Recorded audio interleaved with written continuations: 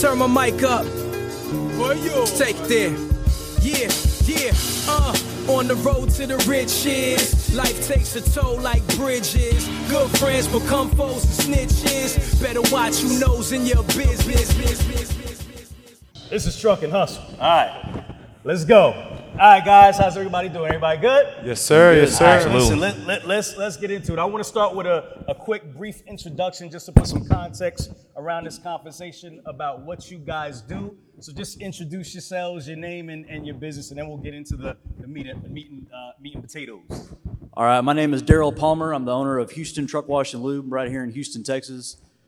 Wash trucks, service trucks, repair trucks, details. That's it. How you guys doing? I am one of clients of Daryl, but my name is Russell Shepard, and I'm founder and president of Shep Boys Waste Management, and we're haulers of human waste and rental providers of portable toilets, luxury restroom trailers, hand wash stations, water tanks, waste tanks, containment trays, and anything dealing with shit and piss we do. So that's us. That's us.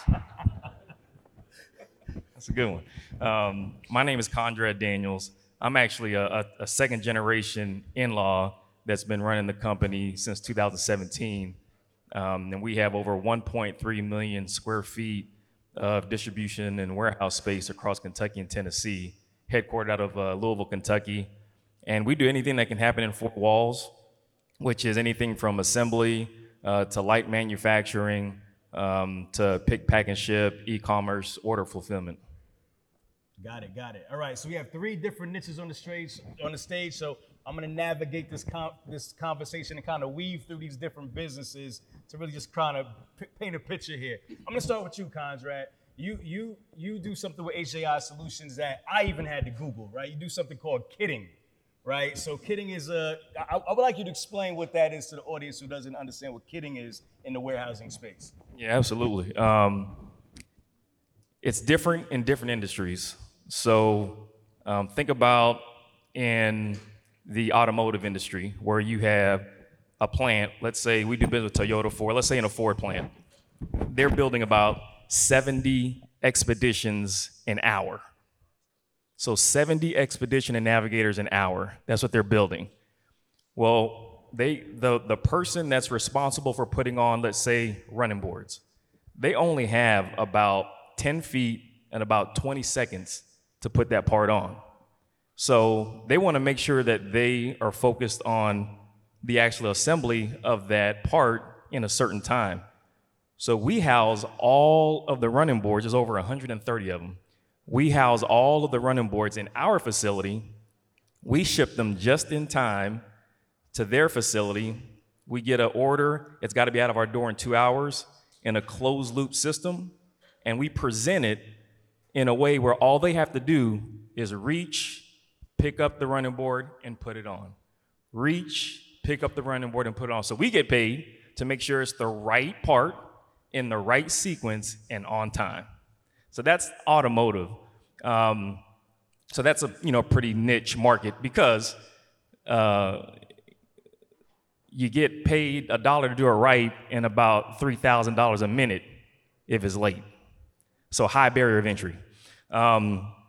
In other industries, let's say healthcare, we'll bring in a whole pallet of PPE equipment, but the people on the other side that are buying it can't receive a pallet. So we'll break down that pallet to cartons and sometimes to eaches and just send it out. So it allows the people that are making the gloves to specialize in what they do while we take care of the other logistics part of it that they just don't know how to do or have the systems in place to do it. There it is. Russell, former NFL athlete. I know you started your transportation career in dump trucks and transitioned into piss and shit, as you like to say. Talk about that transition, why you left the dump trucks and you got into waste management. Talk about it. Well, just like a lot of entrepreneurs, you start off in one lane, you continue to kind of grow and you scale and you do different things. And, my family has 30 plus years of logistics, in particular, dump trucking, long hauling throughout the country. So, throughout my time in the NFL, while I focus on my primary income playing ball, I was always looking for another niche that I can adapt, that we can evolve, that my circle, my support they can jump into and they can support and help us scale it. So my last year, while playing ball, I was told by kind of a mentor, I need to look into the waste industry.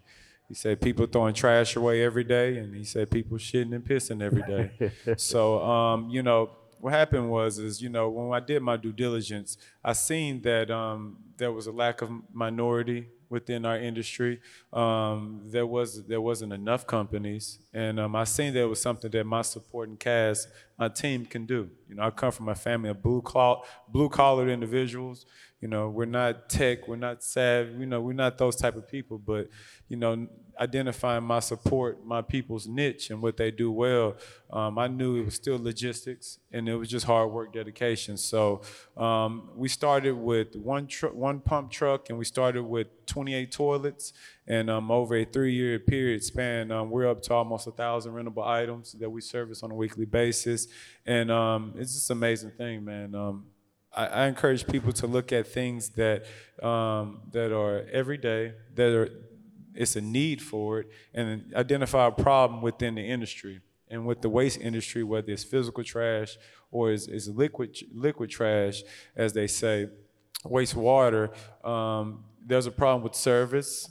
There's a problem with, the industry hasn't modernized. It hasn't caught up with the time. So we identified a bunch of problems within a lucrative and a needed industry, and we went with it. And we had no understanding of the waste industry, wastewater treatment, wastewater hauling, but we jumped out there. I retired. My people sold our then dump trucking company, and we just keep it going. Just keep it going. So it's been a good thing, man. We're scaling.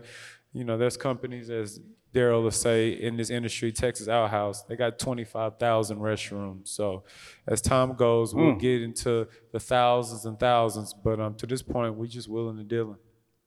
Got it. Love it. So Daryl, you service the entire industry, man. You keep us clean, looking good. You are a necessary and integral part to any transportation business.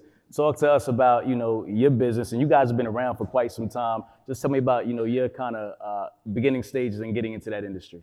Yeah, absolutely. So my grandfather, when he retired from the U.S. Army, he started pressure washing, and this was back in 1972, so a little over 50 years ago now. And he got in with Exxon, being a blue-collar man himself. He all about hard work, and Exxon loves hard-working people just as anybody else, but they loved the way he worked, so he was able to get every Exxon drilling rig within 350 miles of here in Houston back in 1972. And then different time, but my dad had started with him too, and he was 12 years old in the oil field. So, and then it evolved to doing trucks, doing equipment, buildings, and we still do buildings and things like of that nature. But now our shop here in Houston, mainly 18-wheelers. We do some equipment still, but like I said, mainly 18-wheelers. And our 3 core values, I'm gonna say values, is pricing, quality, and service. That's the way I was raised on, and really those 3 is me as the person providing the service. I'm going to get one of those 3, and as a truck driver or person that is wanting the service, you're going to get 2. So mostly people, they want the quality and they want the service. Yeah. So that's what we've built upon that. And we've added more things over the years. My dad, when he was still running the show, he didn't do repairs, he didn't do inspections or things like that. I've implemented more and more things throughout the 10, 11 years that I've been taking over the company. So you've improved on the design. Yes, sir. For sure. And that's a great segue, Conrad, for you. HJI Solutions, initially, you guys didn't start in the kitting space or in the warehousing space. You guys were an asset-based company with hundreds of trucks. Kind of tell that story of how you decided to kind of pivot from doing that type of business to the warehousing and found your niche. Yeah, so our founders, my in-laws, they had about a 400 and 50 million transportation company, really doing finished goods automotive transportation. And they had a big piece of that market. There were 3 partners, and at the end of the day, our founders were trying to build a legacy business. Another founder was trying to build a balance sheet to sell it, and they just couldn't quite get along. So there were 5 transportation companies in all that they built. One catered to certain industries, and then there was a little old warehouse company that had 1 location and 1 customer. So they decided to divest. They did a big ESOP deal, divested of that huge transportation company, and they were left with this small warehousing company. And you know, I came on board with my background in industrial engineering and systems. They gave me the opportunity to kind of work in the business, continue to grow within the business. And you know, when that big recession hit in 2008, 2009, they had to put money into it, but they wanted to know, was this worth putting money into? So I felt like they had the confidence in myself and the rest of the team, and they decided to put money into it. And that was kind of the first commitment of, okay, maybe this is something that they can transition to the second generation. So, you know, to go from a big $450 million company to, at the time, I think it was like a $5 million company. While $5 million is substantial, it's just not where it was. So over the years, we've been able to grow. We did a generational succession plan that I led, because I looked around in a lot of these family business organizations, and none of us were represented. So then you start to understand that generational wealth is just now starting for us. We just didn't have businesses. We couldn't get loans. We couldn't get mortgages that would allow for that generational wealth to extend past, you know, our grandparents' age. And you know, I'm 46 years old, and I'm already thinking about the 3rd generation. So we put this 6-year generational succession plan in place. I became president in 2017 after that, and we've been able to just grow, scale, and just grateful, of course, for the family to have an in-law that's non-blood related to lead the organization, but also grateful for founders that have a willingness to let go. And you know, there's people in this room that eventually you're going to be there, hopefully, and you're going to have to make sure you have that succession plan in place so that your lifestyle can continue. Put it all on the table. This is what I expect out of this business. I want this car. I want these season tickets. I want this and this. Put it out there so that the second generation understands this is what's coming, with the opportunity to continue something, and then have a willingness to let go. For sure. And Russell, you similarly, you know, also pivoted your business, as I mentioned earlier. Talk to me about, you know, how much of a difference it is being I would say a big fish in a small pond, as opposed to like a small fish in a big pond. Like you were in dump trucks, where there's many more people that, you know, many people here want to get into the dump truck space, and it's an amazing opportunity, right? But it's probably a little bit easier to attain the knowledge to get into the dump truck space. It's more traditional, right? But you went after something that was not typical. Talk to me about how that's benefited you and the trajectory that happened after you kind of took that step. You know, it's been good. You know, like you said, identifying the right market that everybody doesn't see. And I love the dump truck game. I encourage everybody. You know, it's always good to diversify your fleet, do different things. You know, sand, gravel, just the logistics space with the dump trucks. It isn't going anywhere. It's a need. You know, it's earth hauling, as we would call it when I was in the game. But finding unique niches where, again, there's not a lot of minority representatives, and you don't have to be a black or brown. You can be a woman. You can be somebody you can be a white individual that's underserved, come from, you know, lack of resources. But identifying those markets where there's a need and there's not enough representation of yourself, so you can then utilize the resources that come with being a minority in that space. So with me, I seen that we will be the only black-owned, minority-owned porta can company in the Houston market, where Houston is the third, soon to be second largest, you know, city in terms of population in due time, as migration and things, you know, occur in this region. So we identified a market where we didn't see a lot of us, And then we identified different type of certifications, different type of federal contracts, different type of niches that we can take advantage of. And so with my company, again, I come from a background where I was in the NFL. I was living the dream, living the American dream. I was, making great money. I was supporting my family, but at the end of the day, I was still a slave to a salary. I was a slave to a company. I couldn't leave when I wanted to leave. I couldn't do what I wanted to do. So, once I realized, okay, the NFL is great, but let me pivot, let me identify, let me use my criteria to find our new entry into ownership, into generational wealth. That's when, the waste became amazing. And again, it sounds crazy. I was supposed to sign with the Baltimore Ravens August 3rd of 2020 in the midst of COVID. I called them August 2nd and I told Coach Harbaugh, I'm about to retire. He said, what the hell? He said, what are you about to do? I said, I'm about to drive a shit truck around. He thought I was crazy. But I did my due diligence. I did my research on the industry, identified problems within the industry, identified things that can help us scale at a faster pace, like the minority certifications. So I knew if I wanted to start at this, I needed a woman business partner. I needed the WBE certification. So I brought in my mother. She was a partner. She's my VP now.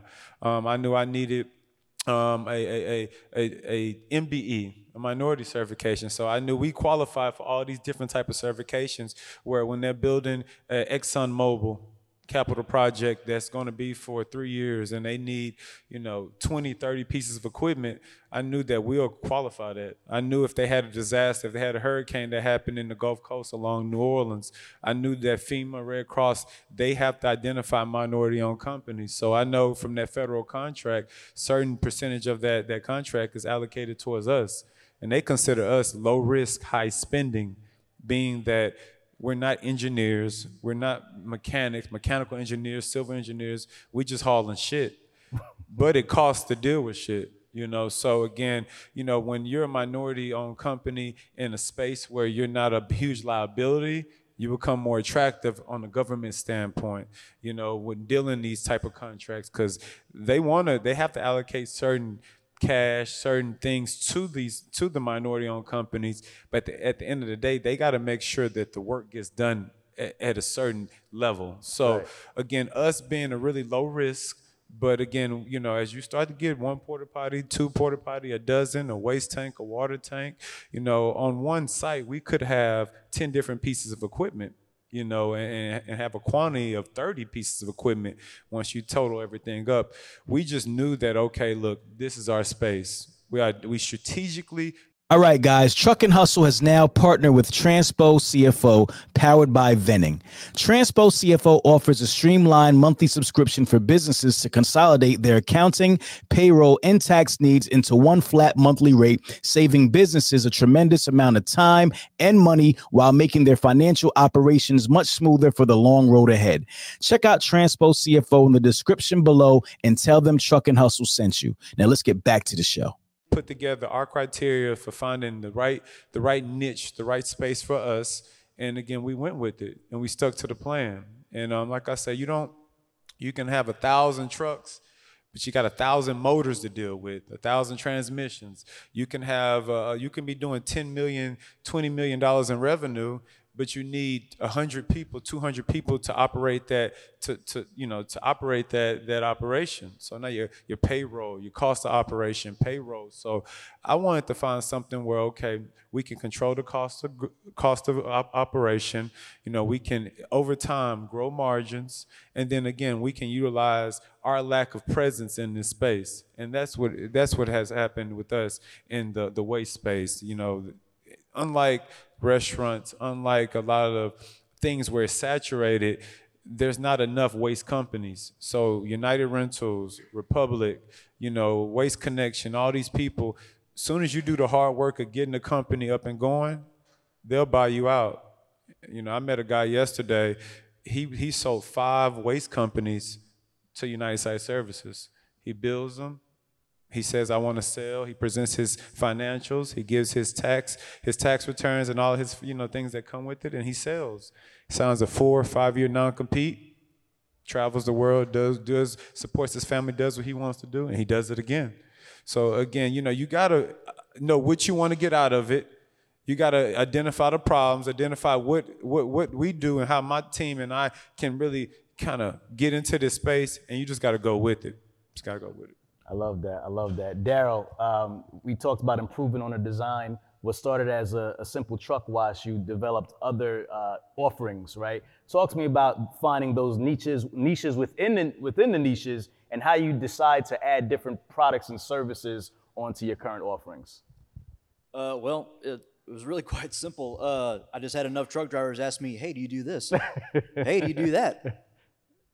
No, but I'll figure it out. Right. And identified the problem, and then worked to figure it out, and added that little extra to the company. So, we never did DOT inspections before. Had enough drivers finally ask me that I said, well, I need to look into this. So, looked into it, did the class, got certified, got all my techs certified, got everything ready to go. It's there. Well, when you do DOT inspections, if something fails, brakes, shocks, air leaks, you gotta have someone to fix it. You had to hire mechanics, had to get parts. Just more and more things we did we added to it. There's certain things we don't do, but if people ask me enough, I will add it to the company. For sure. Conrad, the kitting space, the warehousing space, for somebody who's hearing you right now and they're interested in this opportunity and they wanted to start small, they wanted to start today, they wanted to start once they leave Freight Fest, because they hear it, they think it's cool, it's different. What advice would you give them on how to kind of break into the industry that you're in? It's tough, just because a typical distribution center, we've got 8 of them, is about 300,000 square feet. So imagine putting faith over fear, leasing space out where you don't have all the concrete covered yet. You just have maybe an anchor tenant, and then you got to grind and have your new business development team out there. But we started with 2 trucks. So we started in transportation. I forgot the gentleman up here earlier, but he talked about winning in your backyard. So there's companies like us that have to be within a 5-mile radius of OEMs.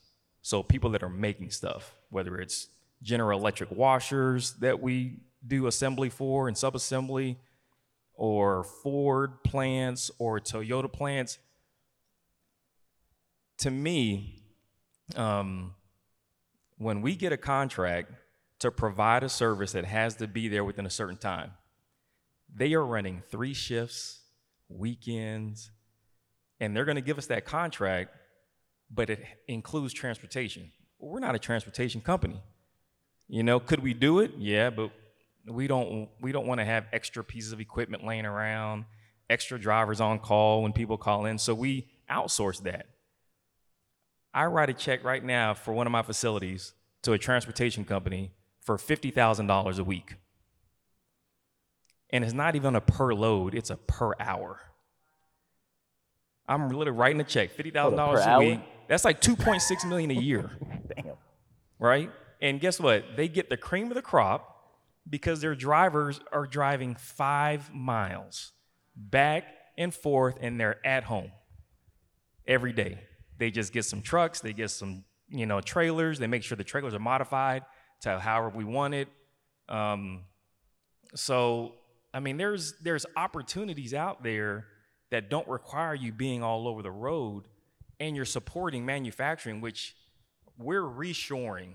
What COVID did was said the United States cannot be reliant on just overseas exports. So these companies are reshoring. I'm out of Louisville, Kentucky. An hour south of us, they're building one of the biggest battery plants ever, and they can't find enough truck drivers, traffic, shuttles, going back and forth. They don't have the infrastructure.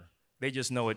We gave enough incentives in the state of Kentucky to say you need to relocate here. We gave them all the power consumption they needed, and now they're going to be building batteries. So, these types of manufacturing industries, if you can afford to cast that vision and look far enough out, you could be right in the mix of just shuttle runs that can, I mean, you can create your business around that, you know? No, I love just, that. I love that. hopefully. Nah, that's some great Because information. we don't want to run. We have to take on the transportation, but we don't have the excess capacity when stuff goes wrong for that stuff to just sit there while we're doing that. So we outsource that. Got it. Russell, you know, we were on Truck and Hustle, so we talked about your story with the gentleman from Zeters. He kind of put you in position to kind of get started. Talk to me about, you know, for someone, again, who's looking to get into this industry, is it difficult to break through? What are the steps that you want to take to get into waste management? Do you start with one truck? Do you start with finding, you know, one customer? How does it look? How does it work? You know, with me, just reaching out to people that had experience or expertise within the space, that was the biggest thing with me. Trying to find people, and obviously using the NFL Shield to get inside certain doors. And sometimes it's not an NFL Shield. Sometimes it's a friend. Sometimes it's just a conversation. Sometimes it's just being persistent and consistent. You know, when I'm looking at an outside sales rep, I want somebody that's persistent, because sometimes the person that just continues to keep going, sometimes that just makes a person be like, all right, come on, what you want to know. So it's not everybody's going to say something's hard, but if you really want it, you're going to make time for it, and you're going to do what's necessary to accomplish it. And this is my thing. Everybody has their hurdles, and everybody has their things that they have to overcome from a financial standpoint, a lack of support, lack of resources. It can be physical disability, whatever it is. But, you know, identify what your hurdles are, identify what you want, find a problem. Find a problem within whatever space that you believe you have some expertise in, or you have the right supporting cast. So like with me, I knew we're a logistic family. We understood trucking. But how do we find something that people isn't hauling every day? And what's something that people haul every day? And it was shit. It was human waste. As we continue to scale, we're looking into hauling grease. This is the South. People frying stuff every day. There's 30,000 restaurants in Houston. They all have grease traps, all of them. Septic systems. This is one of the biggest markets when it comes to septic systems. Waste systems that's not connected to city sewers. We have huge suburbs, the Woodlands, Pearland, Katy, Hockley. Septic systems, it's a great niche. Grit traps. Every car wash has grit that has to be sucked out. I mean, so again, find a specialty niche where you identify a problem and you don't see you as a representation. Again, I don't care what it is. It can be waste. It can be a restaurant industry. It can be real estate, whatever it is. But there are specialty industries, markets within everything that we look into. But find something where it's not a lot of us, identify a problem, and create a solution to the problem. You do that, I mean, you accomplish everything that you want to accomplish. And I made great money playing ball. I got a lot of peers that have made great, amazing money, hundreds of millions of dollars. But even them, ownership is everything. So I left my job, but when I retired, they had to pay me at that point $1.5 million just to be on the team, because I was an older guy and that was my package, my veteran package. But I quit my job, my $1 million job, to oversee and run an operation that wasn't even doing $10,000 a month, because I seen the importance of ownership. It is the most important thing in terms of pushing yourself and your family forward. So identify a great industry or problem and create a solution. I love that. And Daryl, if you're interested in the truck wash space, what do you have to think about? Is location important? Is a space important? What are the first things that you kind of have to map out to make sure that you'll be a viable truck wash and solutions based company? Yeah, absolutely. Location is pretty important. Especially here in Houston, where I'm at, there's more 18-wheelers within 5 miles of me than the entire United States. And I'm about 5 miles from the Port of Houston and right off the freeway. But, everything's moving outside. Everyone's trying to get outside of Houston to, either Baytown or towards Katy. But if you can be along the major freeway, anywhere close to a major freeway, that's where you need to be at. And kind of a little bit to piggyback off of what Russell said when he was talking about restaurants, 30,000 restaurants in Houston, All their fryers have to be clean. All of them within, I don't know, a month or two maybe, something like that. Every 2 months, they all have to be cleaned. So if you're looking to get into pressure washing, truck wash, I mean, you name it, this building has to be clean. Restaurants, buildings, equipment, everything has to be clean. So if you want it, you just got to go get it. It's out there. You just got to, you know, there's customers that I don't have that I call weekly, email monthly, and I've been working on them for a year, 2 years, 3 years. They got someone else that is doing the business, but in case that person slips up or company slips up, call me. I call them there's a customer right now, for 3 straight years, I've called him every week. Email him every month. Hey, just to let you know, I'm here. Whenever you need me, call me. He did that to me. I did. And he got him. I texted him too. Until he finally showed up. I love that. I love that. All right, and in closing out, guys, I just want to, kind of have you guys give kind of your final thoughts on, just what you kind of leave the audience with, and we've been kind of doing that all through this discussion.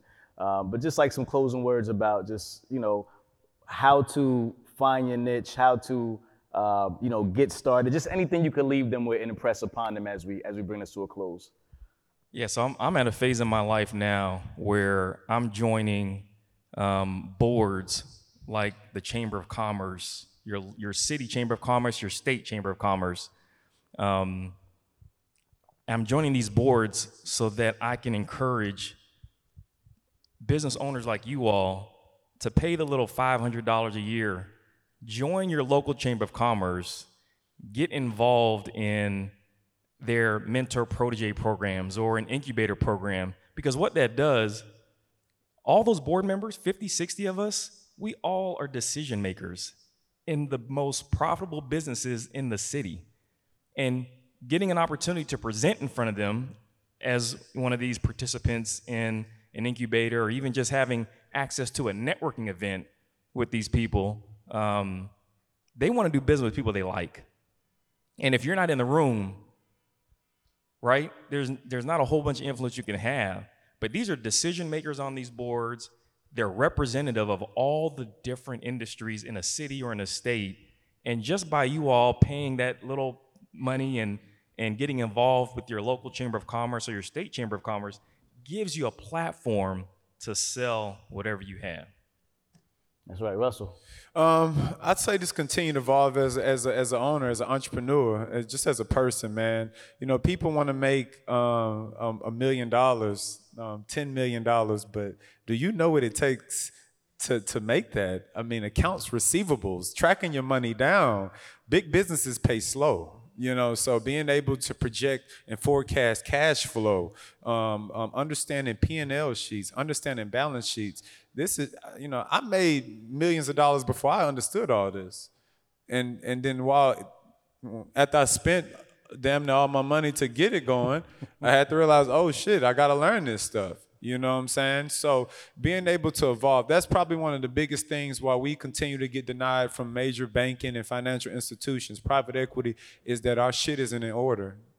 We have no strategic growth plan. We don't understand how our business fully operates, and what's the cost of operation, what's the gross profit, what's the net profit, what's the off the EBITDA, what in your industry, what's the multiple that they're buying your actual market from. I mean, you have to continuously grow in the space if you want to do what you want to do. Ain't nobody, I had to tell myself, I said, this ain't the NFL no more, kid. You have to pay a staff now. You got to watch payroll. You got to be able to talk to your CPA. You got to figure out, okay, what can I use as a depreciation asset so I don't have to pay the government, IRS, $200,000 from making a net profit. I mean, there's a continuous growth and a learning curve in entrepreneurship, and you got to embrace that stuff, man. You got to be uncomfortable getting uncomfortable. And you got to continuously find people that's going to elevate you and hold you accountable, because you yourself are not going to build $1 billion company. It don't happen like that. And even when you get to that point, you got to have an amazing team, partners, resources to continue to run that efficiently and scale it. So I say grow within your lane, be humble enough, and seek people that are experts and that are doing what you want to do at a certain level, and just keep going. Just keep going.